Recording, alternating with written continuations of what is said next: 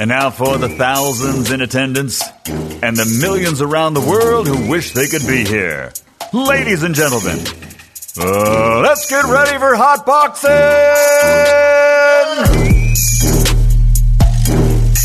This episode is brought to you by Raycon. Head to buyraycon.com/Tyson to get 15% off your next order.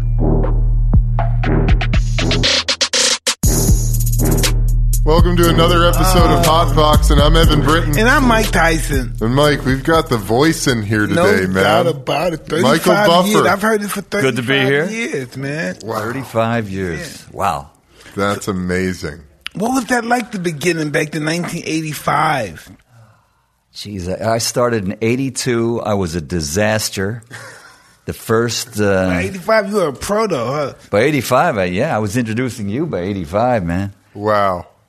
Mike was doing 4-rounders and 6-rounders, and you were like fighting every 6 weeks. Yeah, I was fighting. Listen, I had 15 fights in 1 year. Yeah. That's amazing. You know, people today, they're amazed by that. But, you know, you're a student of the game, and you go back and you look at Sugar Ray Robinson, who I still think is the greatest pound-for-pound fighter in the history of the game. But when he fought Jake LaMotta, he was 40-0. Yes. He had already fought LaMotta once and beaten him. This is now their second fight. This is and remember, remarkable. Listen to this, guy. Ray, all over the world, listen to this. Ray was a welterweight, and Jake was a middleweight. 14 pounds didn't make any difference. They fought because they were just the hottest fighters in New York at the time. They fight a second time, and LaMotta wins the fight.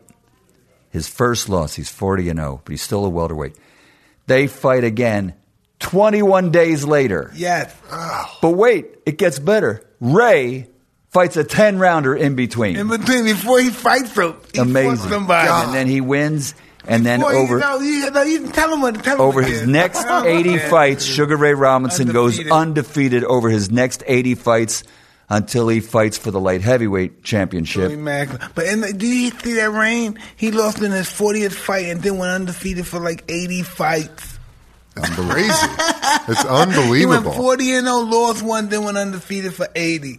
It's unbelievable. Who was the guy that he fought for the light heavyweight title? Joey Maxim. Joey Maxim. I knew Mr. Maxim real well before he died. I knew him real well. Great story awesome there, guy. too. He was because a great storyteller, too. The way, in those days in New York, you had to weigh in the morning of the fight. Yes. Now, you know, today, any light heavyweight or any middleweight that's going to fight at super middleweight or light heavyweight comes in at the limit. They put on the weight because they're all like, you know, they're all emaciated when they weigh themselves in the day before. Yeah. So try to imagine this. Ray's fighting for the light heavyweight title. He's the middleweight champion. Yes. He weighs in at 159 pounds. He's fighting for the light heavyweight title. He walks around at 159 every day. He weighs in at 159. Joey Maxim weighs, 173, whatever, because that's, in those days, the guys were really, that's what they weighed. Mm-hmm. The fight gets postponed at Yankee Stadium because of thunderstorms, electrical storms. It's a Saturday night. They reschedule for Monday night, Yankee Stadium. Monday. And they have to weigh in again on Monday morning. Listen. And if that happened today, those guys would be 20 pounds overweight. Yeah. Absolutely. They would never do that today, Absolutely. And the only reason Ray lost is because in those days, the fighter didn't swallow his water between rounds. You went like this and spit it out. Yeah. They weren't really up on hydration.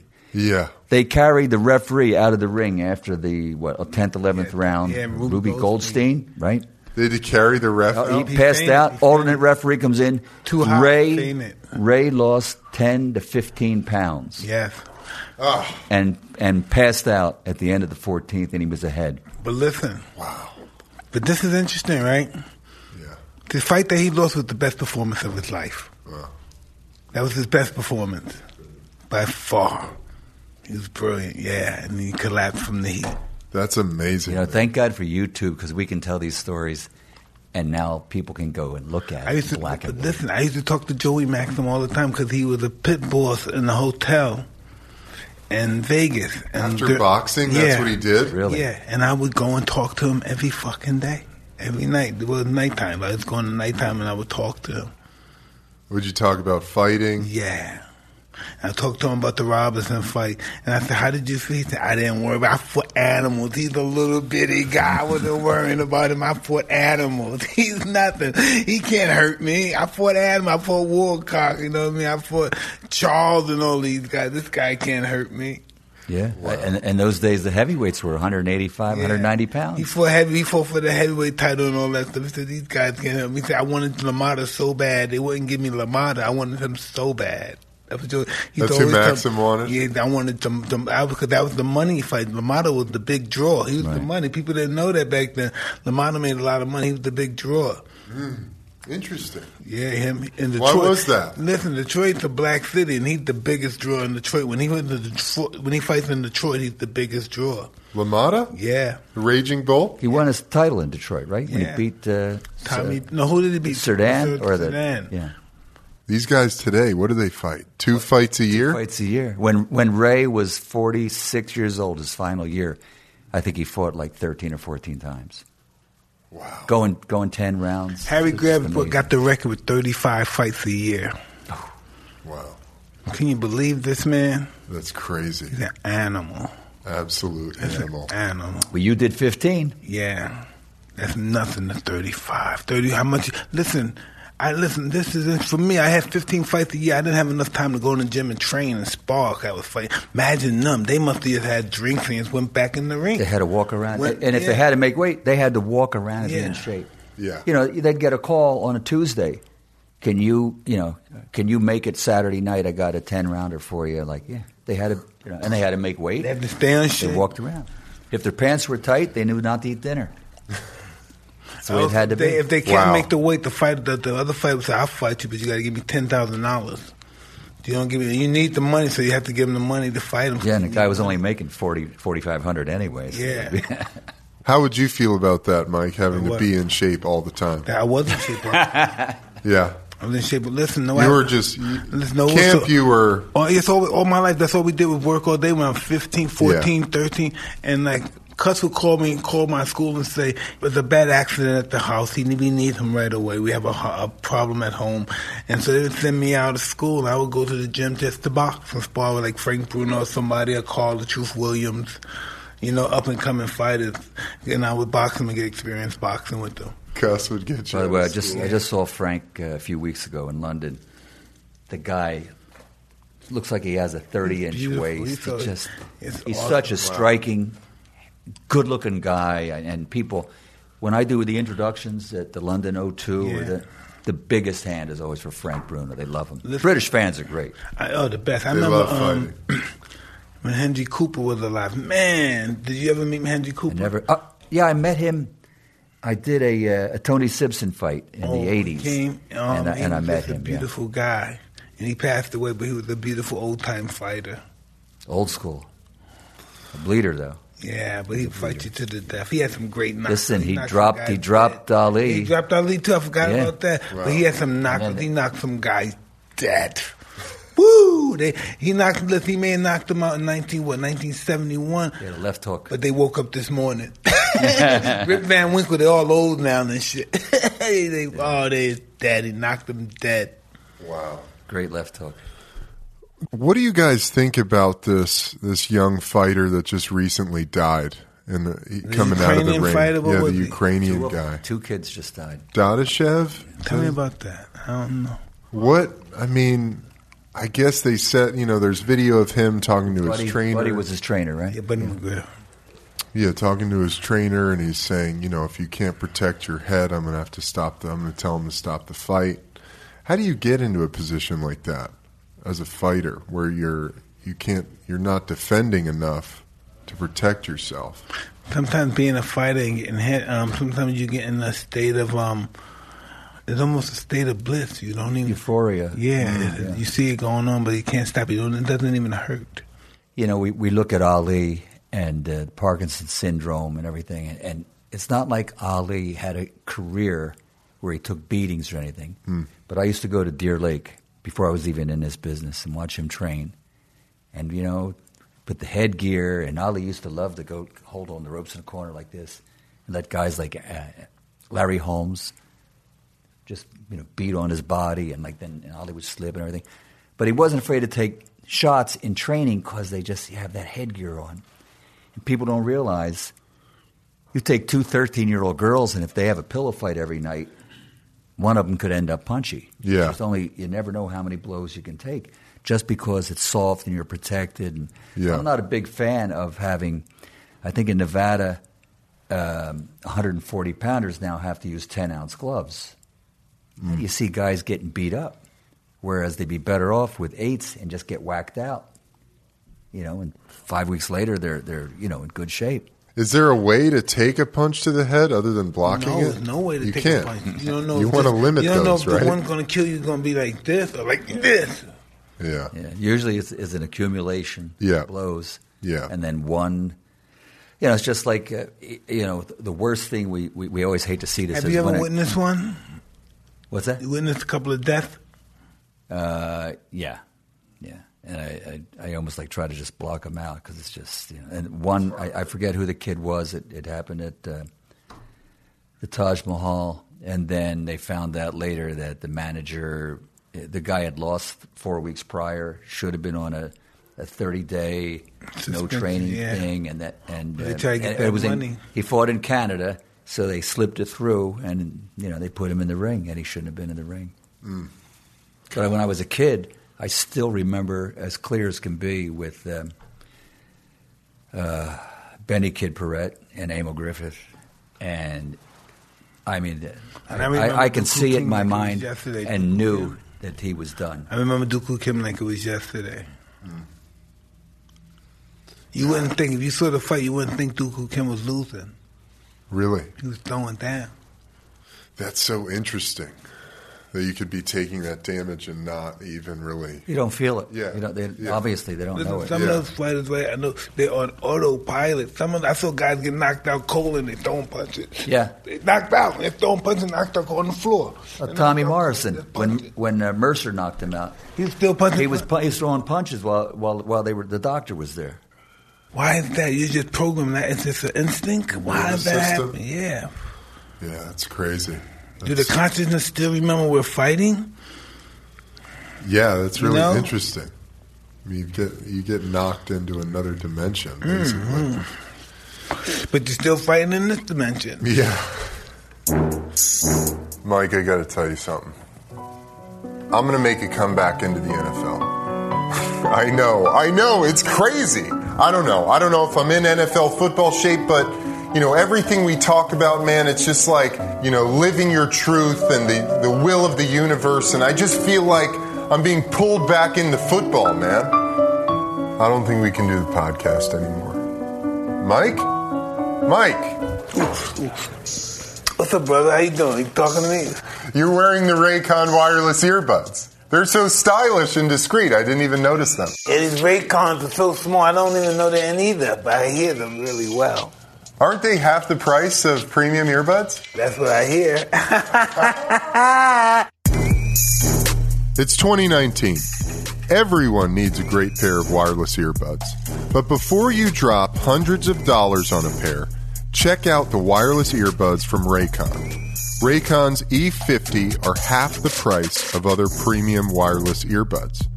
Half the price. That's not a mistake.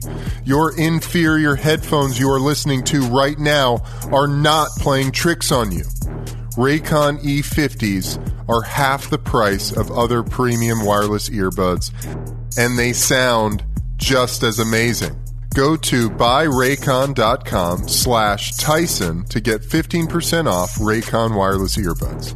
If you've been eyeing a pair, now is the time to get an amazing deal. Go to buyraycon.com/Tyson for 15% off. Well, Michael, how has it been watching Mike since he was a kid? Come up and seeing that, you've me go to witnessed. prison, seeing me go through that craziness, almost killing myself many times. One of my favorite stories about Mike is when he's fighting the 4s and the 6s and come to Atlantic City, and we had back then ESPN was like a fledgling cable network, and the number one show on ESPN before they had football and everything was Top Rank Boxing on ESPN. Wow. It usually would be like Atlantic City had great buffets too. Yeah, great buffets. Great buffet. I was a poor guy. I used to know this. I used to stay in the buffets. That's why the press was always there. You know, the press, they love that free food. Oh, I love the buffet. I stayed in the buffet. Yeah. Oh, hell Me and Chris used to drive up there. We stayed in the buffet. So Mike was coming in as this young guy. So anyway, he's coming to the ring. I don't know. He's like 6-0, 8-0, all knockouts, whatever. He's coming to the ring. And Atlantic City is known for a lot of Vinny Boombatzes. Hey, how you doing? Back then, right? Yeah. Right. Hey, what's going on? Hey, yo, Vinny. Oh, So he's talking real tough. These two guys are sitting at ringside, and Mike comes out. He's been seen on ESPN and USA, and it's before he started getting those weekend fights, on the network TV. He's got the black shoes, low cut, high, low high tops, no socks. Solid black trunks, the towel with just the hole cut out, And these guys, hey, look at this guy. Hey, where's your socks? And they're like yelling at him. Hey, what the fuck? Who's this guy? I don't know who it was. It was like 90, 2 minutes in, boom, knockout. And I can remember, and these two guys, oh, wow, look at that guy. And I leaned, after I announced, the winner by the knockout victory, and I leaned over and I said, hey, want to ask him about his socks now? Yeah. Oh, that's all right, Mr. Buffer. What the fuck, But you remember those guys back then? Oh, they were everywhere. Guys? Wearing those Versace shirts, the fake Versace shirts with 100 chains. They were looking good, though. That's the 80s. Mullets. They had the mullets and the whole bit. Oh my God, that's such a scene. How did you get into this? What was your path? What happened? How did you dude, your voice is iconic. They made a fucking video game, Ready to Rumble. Yeah. That was my first big check. Okay, anyway. That was huge. Yeah. On, not PlayStation. What was that on? It was like a special platform. Dreamcast. Yeah, that's right. I had it, dude. Yeah. And then when you got to the end, you would fight you. And you would morph into this giant, muscular, insane fighter. Do you remember that? I've been told about it, but I'm not a video game guy. I just took the checks, Mike, of course. Mike, back then you got a lot of fucking girls, didn't you? You were the man back then, yeah, Mike. No doubt. I was between from 1972 to 1997, 98. I was single. And those were good days to be single. Man, it were, I bet. It was insane. So what was that? How did you get into it? We're talking about all these fights and everything in Atlantic City, and I'm a big boxing fan, a super fan. My oldest son is probably about 12 or 13 at the time. We're watching the fights on TV. It's a split decision. The ring announcer, you remember Frank Shane? No, I don't remember. Frank Shane was a ring announcer. His wife, Eva Shane, was a judge. Eva Shane, she's the judge. Yeah, and her husband's Frank. And Frank used to do ring announcing. And he was a good announcer. He was, he experienced and everything. But I didn't realize that it was sort of like a common thing. A lot of guys would give a score, and instead of giving you the two different scores and saving the winner for the final score, this guy just announced score 1, score 2, and then you knew who won the fight. So I guess those guys at ringside were, hey, I know who won the fight. Oh, okay. Oh, they're going to kill you, man. But you knew who won the fight. And it took away that drama of for the winner by split decision. And no, or still, you get that big, man, everybody's waiting. They shut up and listen, you get that cathedral moment, and then pop the crowd. So my son goes he literally just he throws a TV guide down. He's like, man, I hate that. Dad, you could do that. And at the time, I was making a living as a model, and I'd been doing some TV commercials and getting little speaking parts here and there. So I guess a 12, 13-year-old kid thought, his dad all the same thing. Announcer. And I put together a resume that might have said I had experience, which of course I didn't. But the thing I pushed back then was I sent him a headshot. I didn't know that the promoters hired the announcers. I thought maybe the hotel casino did. So I contacted all the directors of entertainment in Atlantic City, and I included a headshot. It was like that James Bond sort of a look, and I said that the image of the hotel. I put this in writing like what a jerk off, but I did it, and suggested that the image of a hotel casino would have that James Bond look, a little. And so one of them bit and said, asked the promoter to use me. I was dreadful. I was on USA Fights on cable. I was really, really Who's the main dreadful. event? You remember the main event? I remember some of the names. One of the guys' his nickname was the Hebrew Hitter. Oh. Herb the Hebrew Hitter something. Brad Jacobs knows exactly what his name is to this day, and I can't remember. But there was some, I don't remember any of them becoming stars, but it was 6 months before I got another chance. Wow. I videotaped it. I looked at it, and I said, and still to this day, I will occasionally look at a show and try to improve. I'm just very conscious of always trying to be a little bit better. What was that first fight? What was it about it that you were like, I could do way better than that? Were you just you hadn't found your voice yet? You hadn't found your style? Yeah. I've always tried to improve technique, on the microphone and that sort of thing. But timing and be a little more familiar with the scorecards and that sort of thing. I was for years. I used to do all the fights, and today I just do the main event.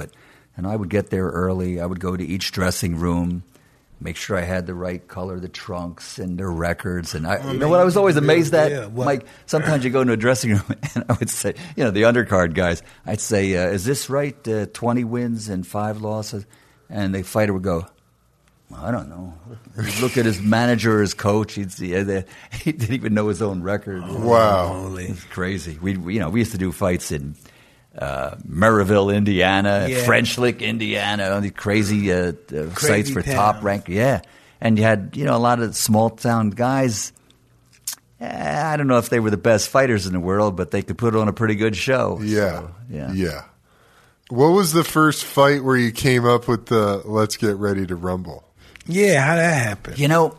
Here's the thing. Let's get ready to rumble. Oh, I love it. Excuse me 1 second. Let me call my lawyer. Oh, Yeah. God. Anyway, we started. We're in the era now in the 80s of the main event. It's music. They have speakers, and it's exciting. Fighters come to the ring, and the ring walk, a spotlight, and everything. So you have this energy.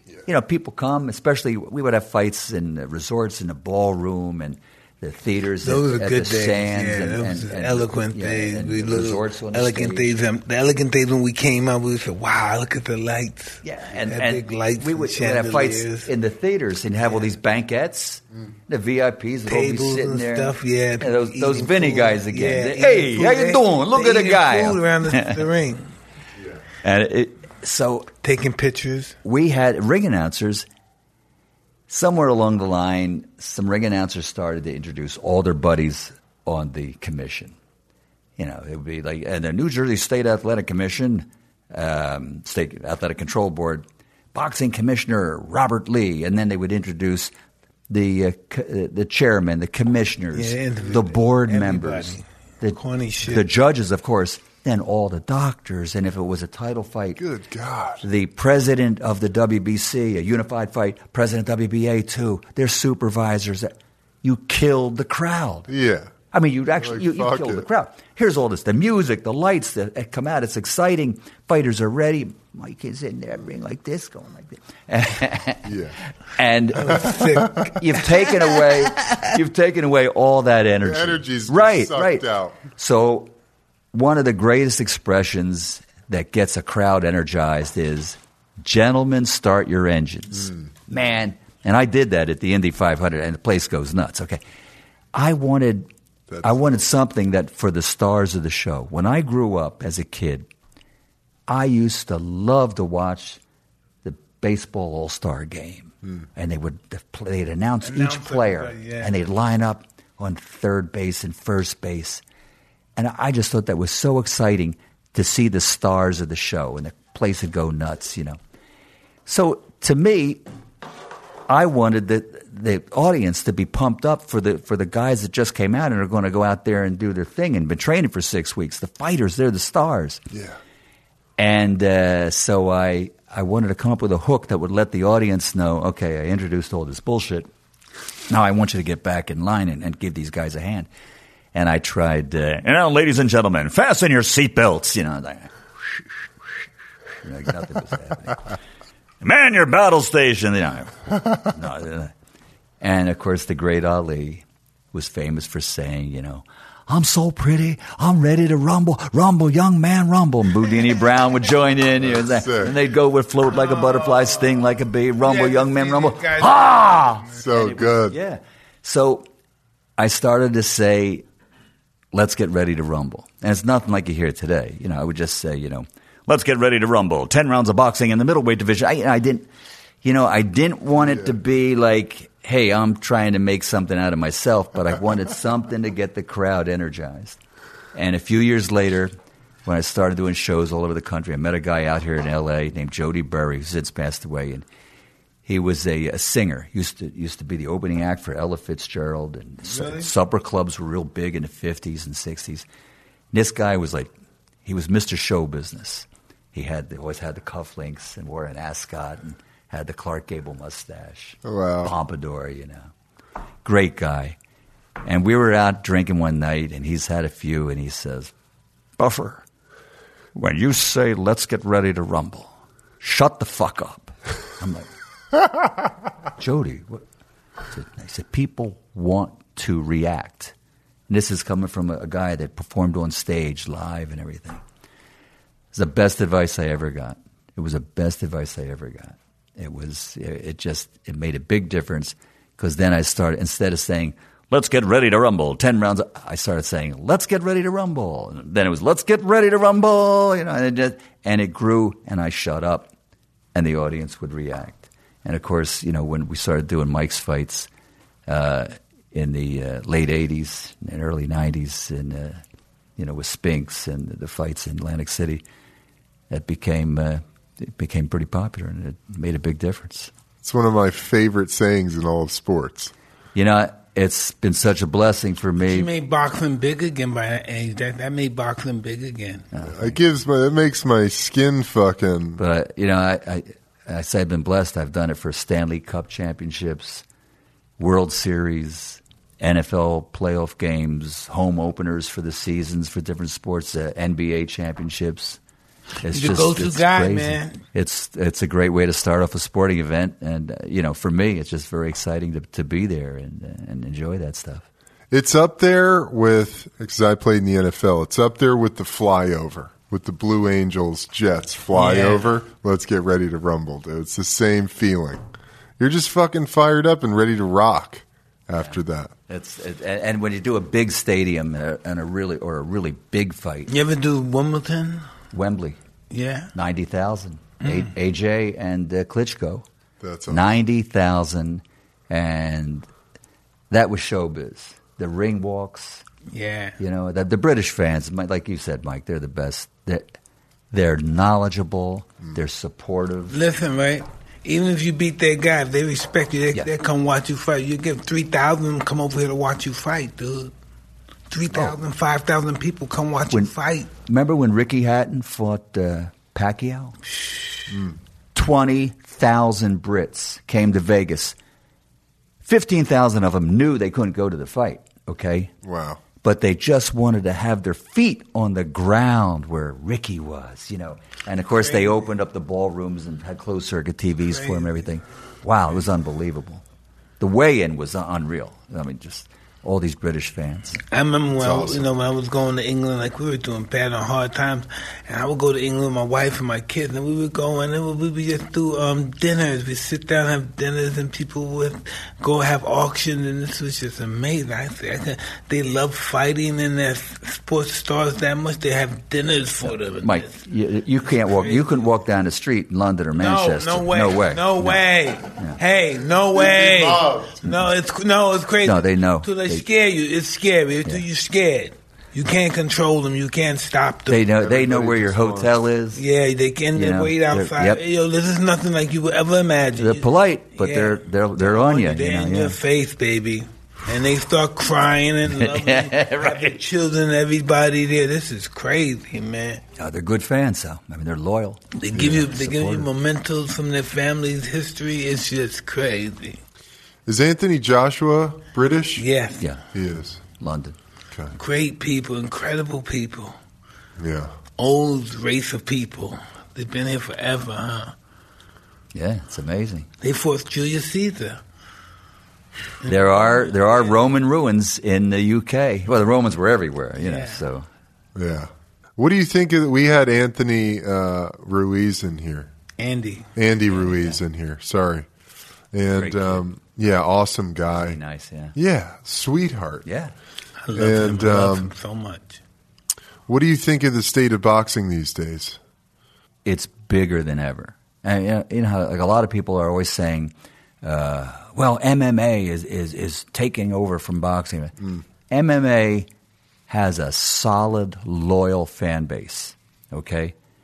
But they could never, MMA, you can't have 50 fights every weekend at a championship level or, you go on the internet and you go to like the different boxing sites and what's happening this weekend, you'll see a half dozen to a dozen really good cards worldwide. And because of communications and the satellites and especially social media now and YouTube, a fight fan doesn't have to miss any fight at any time. Maybe they watch it on a replay or whatever, but they're going to see it. So I think boxing is bigger than ever. And I work in the UK all the time. Unbelievably supportive. The fights at York Hall where it holds, 900, 1,200 people, packed. The O2 Arena. This fight with Lomachenko coming up on August 31st and Luke Campbell, the local British kid. All right, could be in England. They sold 13,000 tickets in the first 24 hours. Wow. Okay? When Tyson, Fury, fought Wilder here in L.A., there were over 5,000 tickets unsold at Staples Center. Wow. I mean, in America.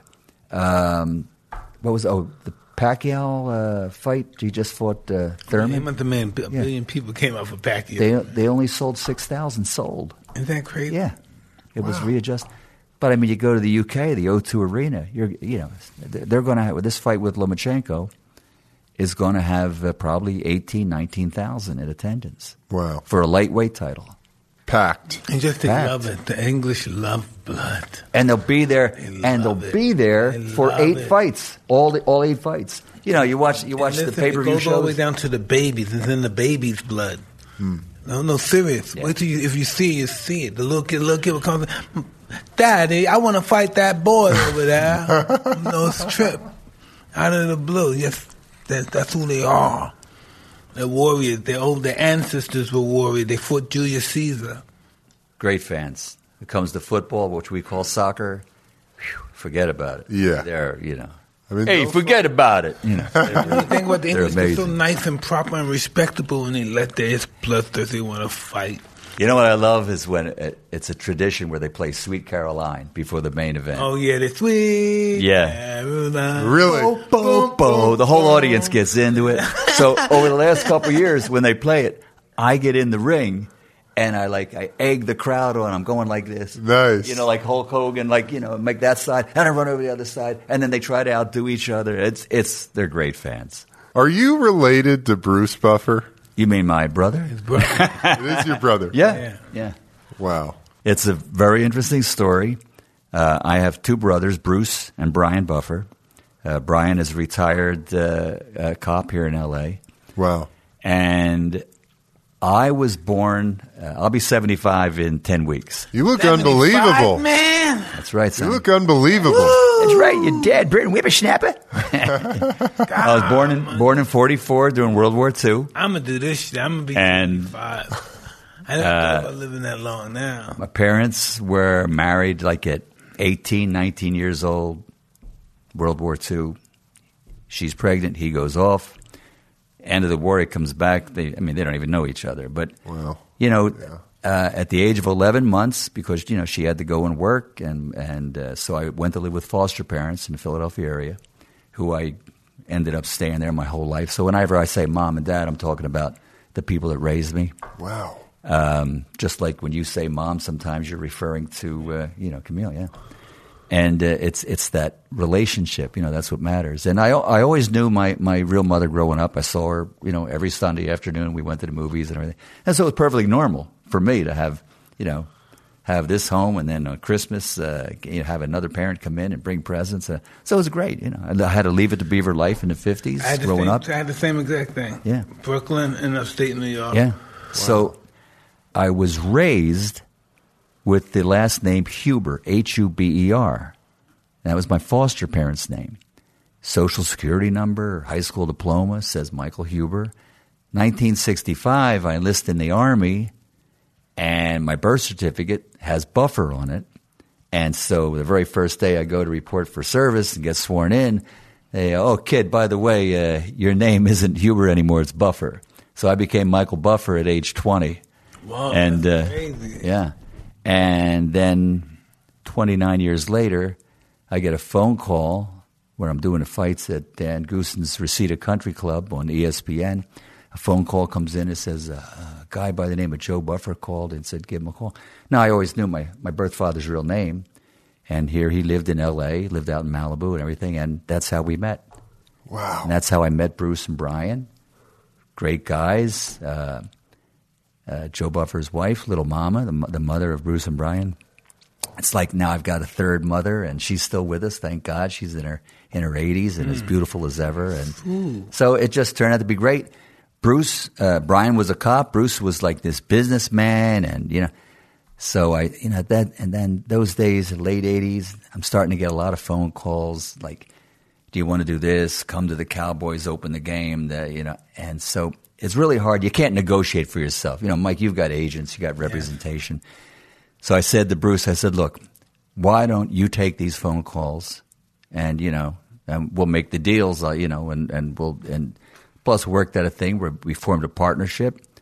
I had the trademark, was cooking. And I said, you go out and knock on doors and we'll push the trademark and appearances. And it worked out. Then I got a job with this thing called UFC, and it was like they had their 4th or 5th show, and I did 3 of them. In those days, they couldn't get licensed anywhere, so I had to go to Montana or whatever. But at the same time, I had a great deal with WCW Wrestling, with the Eric Bischoff on TNT, and it was when the wrestling wars were on, man. WWF. Big rating wars. Ratings, 10 each. A 10 share on cable. Do you know, the Kardashians don't get 10s. Wow. It was like unbelievable. So they were rating each other, and so WCW had Hulk Hogan, Randy Macho Man We beat Savage. them all. I was with WWE. We beat them all. We broke the records. Ric Flair. Yeah, we beat everybody. We broke all the records. We beat everybody during the battles, the wars. Between the two, Raw and what was it called? WCW Nitro. Monday Nitro. Yeah, Monday. They were on at Nitro. the same time, and they each got 10s. 20% of all cable was watching professional wrestling. Yeah. So anyway, That's crazy. So Turner and WCW, they said, "Look, you got this fat contract. We'd appreciate it if you didn't do that UFC stuff. That's going nowhere." So eventually, Bruce occasionally would do like an undercard for me, and he was really, he had those pipes and everything. And Bruce is actually trained in MMA. He's really knowledgeable and all. So, he said, "Would you mind if I try to get my foot in the door?" I said, "Man, I'll go for it. Behind you, go for it." And that's how he got into UFC, and over 20 years now. And he's a superstar. Oh, definitely. I see him over there. I talk to him every now and then. Yeah, he told me. He said, "Tell Mike I said hi." So he was kind of your de facto agent for a little while. Oh, too. Still is. Still, yeah. Oh, yeah. No, we still have a. Wasn't it awesome when you met them? So it's my family. It really is. Yeah, it's a lot of things have happened to me that are just amazing. Like some people, they think like, "Oh man, you were in foster care." I said, "No, it's the best thing ever happened to me."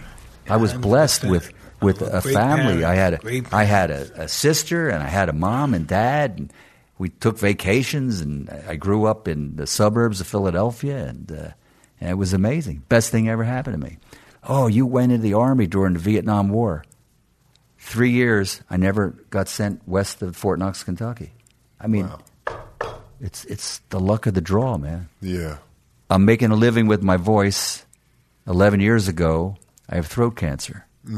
Tumors, so I had my whole left side of my lymph nodes and everything taken out. Tonsils, little teeny piece at the back of my tongue.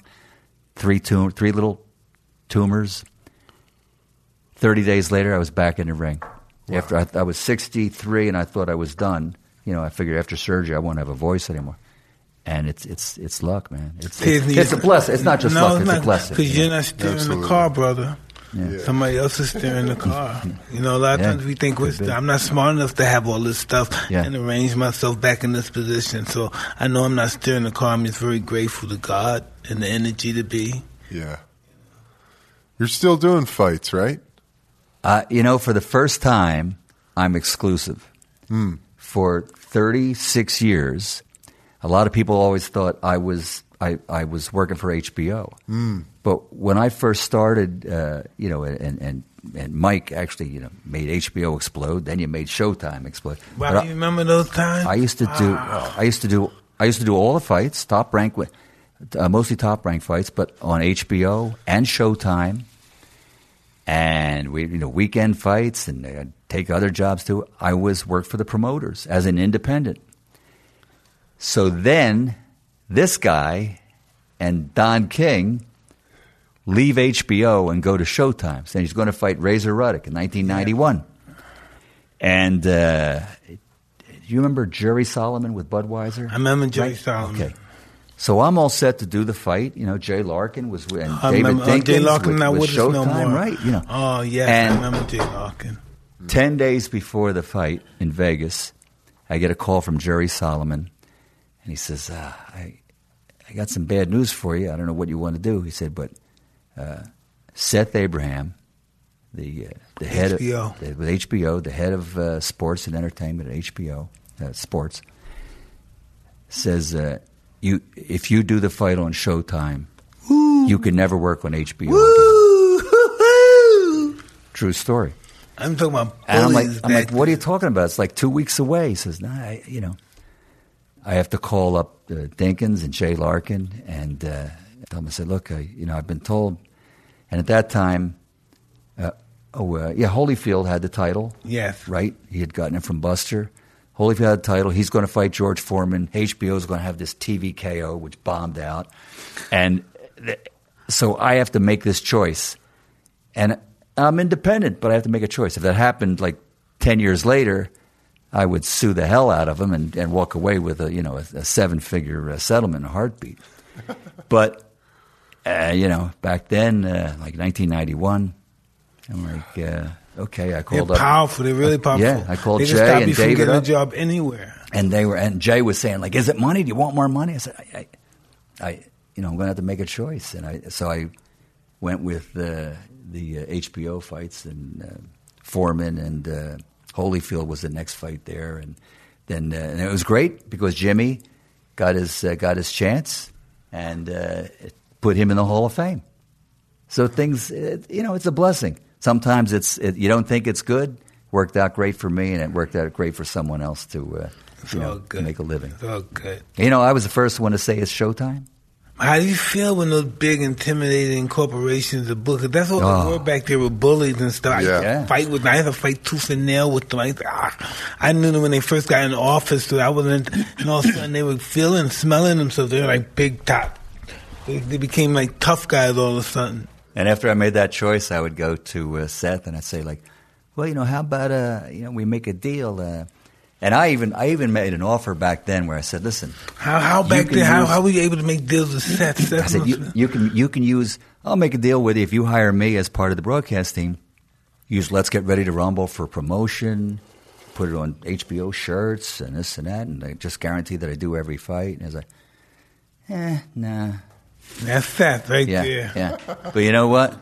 It all worked out pretty good because moving forward, So you did, I had planned on retiring at the end of last year. I was going to retire at the end of 2018.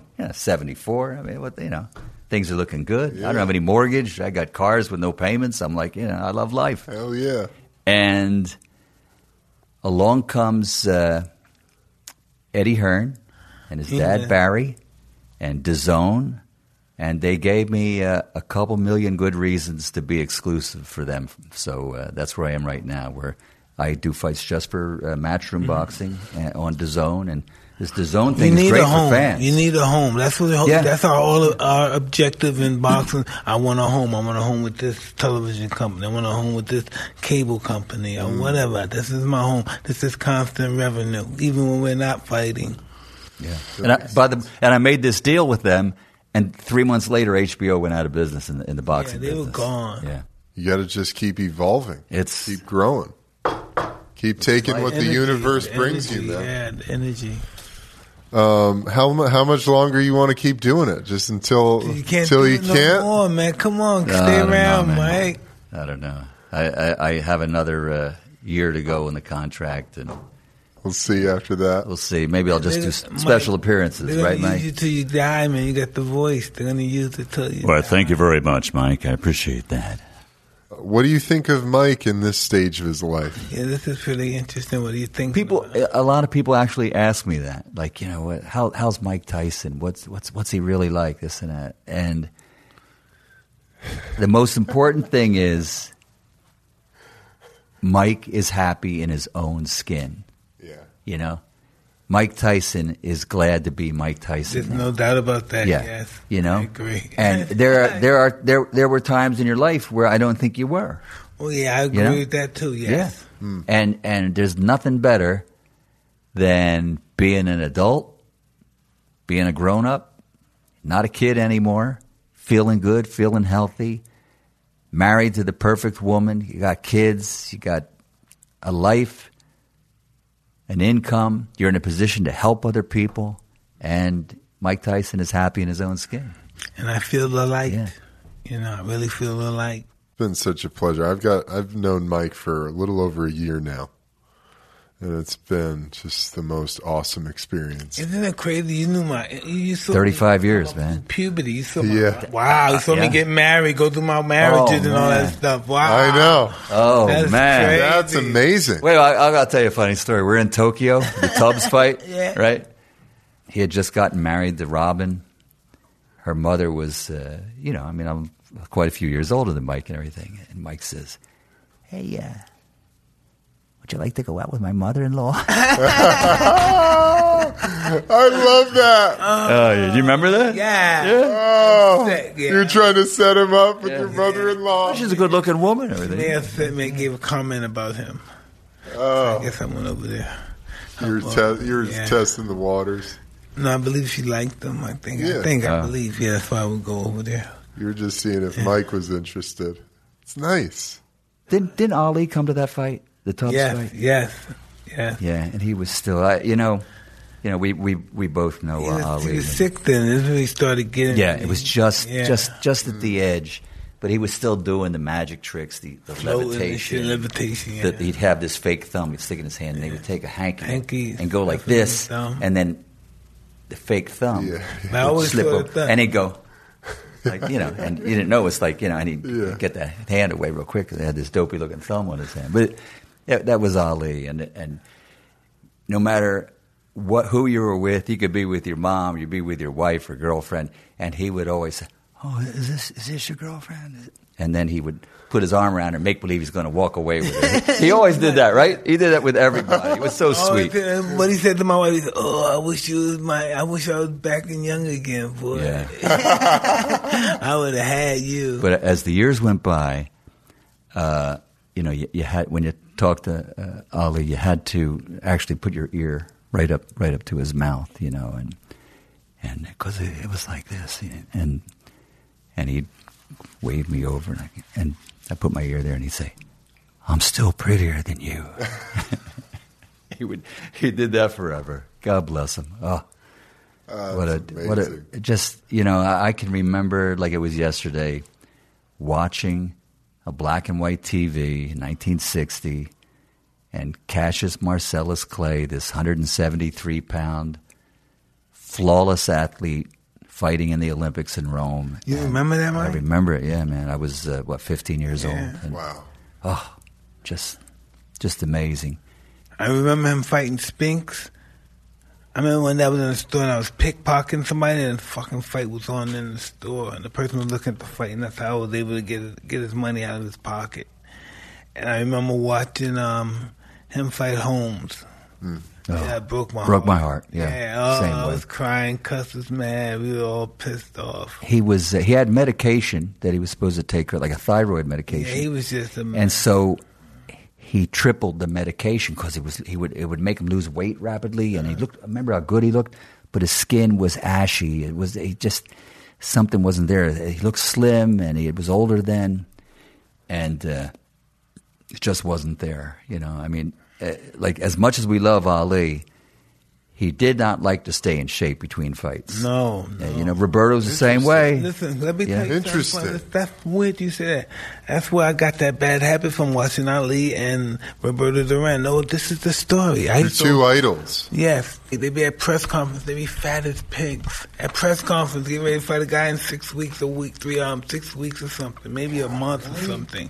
And look at them, they're so arrogant. Look at them, laughing at people, they're talking, they're doing their stuff. And the next thing you know, they get in the gym and they just dying and they don't eat no food, they don't drink no water. They wear this fucking sweatsuit all day until they go to bed. And in the morning, take the hot bath, put the suit back on, run all day, wear the suit all day, hit chopping trees, riding a bike, shadow box, killing themselves, sparring, yeah, push up all day. They're working out all fucking day. Diet in hot baths, steam rooms, exercise, shadow boxing, exercising, punching, sparring, jumping rope all day, little water, all animals. Wow. All day. Just to get back in shape. Listen, this is what happens. They weigh in the perfect weight. As soon as they finish weighing, they start gorging. Yeah. Well, they do that today. These guys, I mean, guys that fight as a middleweight today are light heavyweights. Yeah. If they had to weigh in the morning of the fight, they'd be fighting as a light heavyweight. Canelo comes in, he gains 18 pounds. Remember when James Toney fought Roy? Yes. He gained 18 pounds in less than 24 hours. And he couldn't lift his feet off the mat. You know, you have to know how to do it. Muscle tissue takes 48 hours to rehydrate. So they're a day short of their peak. You know, they're not as good as they could be. Yeah. But you talk about Roberto. But they're doing this Man. when after the weigh-in, they're sucking, even in the bed, they're eating in the bed, sucking orange, eating, grubbing food, eating fruit, grapes, just chewing steak and spitting it out. All of me are chewing up, spitting all of me, chewing them. Yeah. Because they can't. All day, nigga. They have to dehydrate. Day. Woo, woo, woo. Just imagine Roberto Duran, though. He won over 100 fights. And after he moved up from lightweight to welterweight, he never trained between fights when he went to that 2 and 3 fights a year thing. Listen, he'll be 195. We got to go to 135, baby. Be 180. Got to go to 135, baby. Got to go to 147, baby. He came down in like 8-9 weeks from 195 to 154. I mean, come on. That's you're killing yourself. Brutal. He just was lethargic in the ring. But the guy, you look at him today, his skin is nice. I mean, just imagine if he stayed in shape between fights. Yeah. He'd look like a movie star. I mean, he really was a great defensive fighter. This is something interesting. That has a lot of effect on your nervous system. Yeah. We're the only species that can do that. No, we're the only species that kill ourselves in the urge of improving ourselves. With the idea that we're improving ourselves, let me say that. With the notion that we're improving ourselves, we're the only species that kill ourselves in that process. Weight pills and all this, all these fat burners, all this shit. The shit that you stick, what's that shit called again? The needles, growth hormones. Yeah, growth hormones, steroids. PED. Can't stop. We're addicted to it. Can't stop it. Michael, I mean, before we get out of here, is there anywhere, where can people find you? Where can people check you out? They can go to letsrumble.com. Letsrumble.com. And that'll go to the office and or info@letsrumble.com, and you Awesome. can get in touch with us. And Thanks for sharing the was knowledge. it's fun. Sharing your voice. I mean, I think we're going to use that intro from now on. Just FYI. Let's get ready to rumble. So, Mike, you're going to come to Riyadh, Saudi Arabia. I want to do that to see the fight. Yeah. I am going to I'm send. open. I'm going to send an email to somebody today and see if they can, get in touch with you. You could be. It's a heavyweight. Yeah. In case would somebody's like to watching do right that. now, we're talking about December 7 is Yes. AJ and Andy Ruiz rematch. Rematch. There we in go. Saudi Arabia. There we go. We're That would going be to see our dope. brothers over there. Yeah. Mike, you should definitely be Oh, there. absolutely. That'd be sick. It's awesome. You're bringing the fight in? Come on. I will be there. Yeah. Not working? It's Matchroom is the promoter, and it's going to be on DAZN here in the States. I kind of have a schedule-wise in the West Coast, I'll probably have to watch it around noon Wow. and 9 or 10 o'clock in the UK. So that's like 3 o'clock in the afternoon in New York. But fight fans will find a way. Yes, they will. Yes, they will. Mike, you got anything else? I just appreciate you gracing us with your presence. This was an awesome experience for the fans. Good to be here, Mike. Thank Absolutely. You very much, Good to Mike. be here. It was good to see you Friday night, too, at Oh, you was awesome. that charity event. Wasn't that? Hey, what's up with the Pump Brothers, man? These guys are They're amazing. it is amazing, man. They know everybody in basketball, baseball. No, I'm talking to the guy. He's in my hotel room. We're talking. Next thing he said, put on the phone. It's Jamie Foxx. Oh, my Yeah, God. man, what you doing, man? He wants you to know who you want, Mike. Who are the Pump Brothers? A couple of guys from the Valley, Yeah. out in Northridge. Okay. Their mom and dad both passed away from cancer, and they, for 19 years, in their parents' name, they have raised millions and millions of dollars for cancer research and oncology and chemotherapy and radiation and Yes. screening. And me and my family, we've been friends with them for hundreds of years and stuff, and we just willing to help them whenever they need us. Yeah, good That's guys. awesome. They put together a thing every August, first week of August, and man, the who's who of sports. Yes, whoever you are. Dr. J was there, Actors, Mike. celebrities, Shaq. Murphy was there. Just Shaq was just there for with his Mike. son. Yeah, just for Mike. With Shaq, Evander, Buster, Yeah. Jim Gray. Yes. It was amazing. That was Eddie just for like Murphy. Mike's and You before got an that, award, right? Cedric the Entertainer. Cedric and Eddie Murphy was there Yeah. for Ced. And it's super. Eddie looks great. My God, Really does. He's yeah. happy. Yeah, he does look good. Saw pics. That's awesome. What was the award you got, Mike? Humanitarian of the Year. Something to that effect. I don't know. I forgot. What? Forgive me. Yeah, I forgot. But they deserve have like it. 5 awards and they categorize each one. But it's like they honor each guy. One was a doctor that's done great research. Oh, he was And an then- awesome doctor. Oh my God, this guy actually found a way to have dogs Smell smell the breath and tell if somebody has diabetes. Cancer or something like that. Wow. Unbelievable. Scared me. Yeah. I'm scared to have him smell my breath. Devoted his whole I'm life. scared to have him smell my breath. Oh my God. All kind of bullshit, nigga. Call 911. What? No. Oh, fuck. The advancements of science.